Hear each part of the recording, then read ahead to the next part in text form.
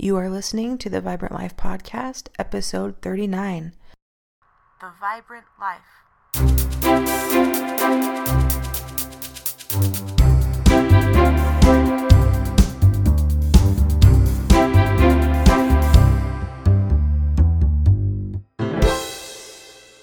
Hey you, I'm back. Did you miss me? My name's Emily Romrell, and thanks for being here today. I'm thrilled that you're spending a few minutes with me, and I gotta say first off, my friends, I am sorry that the Vibrant Life Podcast was MIA last week. I haven't missed an episode with all of you since I launched back in January, and it was a little painful that I didn't do it. I had an adventure, and I'm going to tell you all about it. But first off, I just want to say thank you. I've said this before, but it is true. When I record a podcast, I'm alone with my own thoughts and whatever, but somehow the connection comes through, and I do have a lot of love for you, my friends. So your support means a lot to me, and I really feel like I missed a visit with a dear friend last week, so let's not do that again. So you're probably wondering, okay, Emily, so what happened? Well, peeps, my apartment flooded. I was out of my house most of the day last Friday. Go figure, it was on a Friday. And when I got home around 10:30 p.m., I discovered inches of water seeping through my carpet. And the squelching sounds from my feet were crazy, and I felt like traipsing through a swamp in Florida, or like I was somewhere in a jungle rather than in my apartment here in Utah. But I'm not a swearing person either.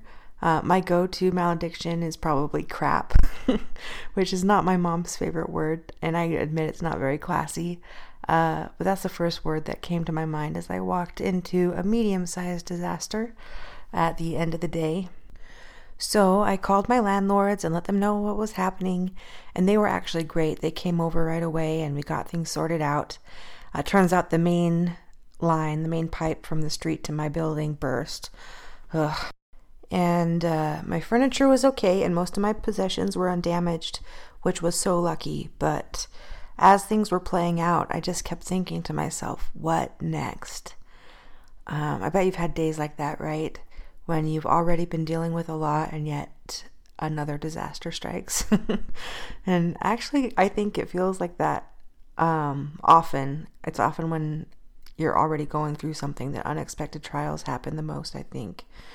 And when you're in the midst of something difficult, life hands you something extra, another extra heavy thing to hold. And I guess it's kind of like weightlifting. You have to add on weight in order to get stronger, but holy moly, it can be painful. And I've debated back and forth quite a bit in my mind, guys, and in my heart about how much I want to share about my personal struggles on on the podcast with y'all. But I don't know. I put a lot of effort into staying positive and focusing on what truly makes a vibrant life. And it makes my life better when I choose to be as cheerful and optimistic as possible. There's already so much junk out there in the virtual void. And I don't find it useful to dwell on the negative side of things. And I really don't want to come off as someone who complains or who focuses on problems. I strive to put good things out into the universe. And so that's kind of what this podcast is about. So I really have been, kind of struggling about what I want to share. But I also do want to be authentic and human. And the human experience includes pain and struggle as well as joy and love. And if you're a member of the Church of Jesus Christ of Latter-day Saints, then you're familiar with that principle that there is opposition in all things, right? And I've talked before about how conflict is essential in any good story, especially in real life stories that we're all living right now. And life isn't supposed to be happy all the time. That would be a heck of a boring story. I guess I just want to be clear that I'm not sharing my personal hardships with you guys, looking for sympathy or to complain about my life. I have a great life, and I have friends I'm so blessed with and family, and I think that you're going to agree with me by the end of the podcast that I have it pretty good. But now that I got my disclaimer out of the way, let's take a look back into the history of Emily Romrell. I've mentioned several times before that I do struggle with depression and anxiety. I've struggled with those demons since I was about 12 years old. So that's coming up on like 24 years, peeps. A long time. And I've learned so much, and I've come a long way on my personal development journey with mental health. And in the last few years, I do feel like I have gained a lot of tools that I have been able to use to help me manage my mental health pretty well. And that's a huge blessing. It's taken a lot of effort on my part, and also I've had a ton of help from family and friends and counseling and church leaders. I obviously still have my bad days once in a while with mental health, but for the most part, I am in a pretty good place now, which is awesome. And thank heaven for that, because during the last year or so, my physical health has really taken a hit. And I have never experienced so much physically debilitating pain. I've dealt with like bad headaches and migraines my whole life since I was probably around 12 too. And, I've always struggled with like managing my energy and feeling lethargic and fatigue. And I thought most of that was connected with depression and anxiety, but now I'm wondering if it's possibly, there's more to that story that I didn't understand. Anyway, over the last year or so, things have kind of deteriorated for me physically, and I'm not only dealing with fatigue and insomnia and headaches, but I'm also experiencing some pretty intense nerve pain in my back and in my joints and different places. So it's been so bad I haven't been able to work like normal hours, and I've had quite a run around with the doctors and trying to figure out what's going on. It's been a challenge. Side note, I do want to give a shout out to all the people out there who are suffering in ways that are not easily seen, because I personally know how tough it can be with mental health issues and with physical issues, where you seem like you're okay on the outside, but you really are hurting pretty deeply on the inside. And I feel like I personally put up a pretty good front most of the time in public. And I'm not trying to like be fake or whatever, but again, I just try to focus on the good things, and I don't love being the center of attention. And I especially don't want to be getting attention for things that are hard for me, right? Can you guys relate to that? So moving forward, I'm dealing with all these health issues, etc. And then my apartment is flooded last week, and I'm literally thinking, crap, what next? What else do I have to figure out? And I don't know, my friend, if you're religious or spiritual or whatever, but along with my formal prayers, I say like prayers or like kneel down or whatever, but I also just kind of have ongoing conversations with Heavenly Father in my head throughout the day. I find that really helpful. But in this moment, I was just thinking, Heavenly Father, I do not know how much more I can take. Like, things are starting to weigh me down, and I'm having a flood, and I'm kind of drowning. The funny thing, though, about these conversations with God in my mind is that sometimes I feel like I get answers pretty quickly, and sometimes it takes more time. But I do feel like Heavenly Father hears me and knows me. And I haven't always felt that way. There were times and periods in my past where I truly wondered if God was listening and if He cared. So to have that peace now that I feel like He knows me and that He has my best interests at heart, that in itself is a blessing.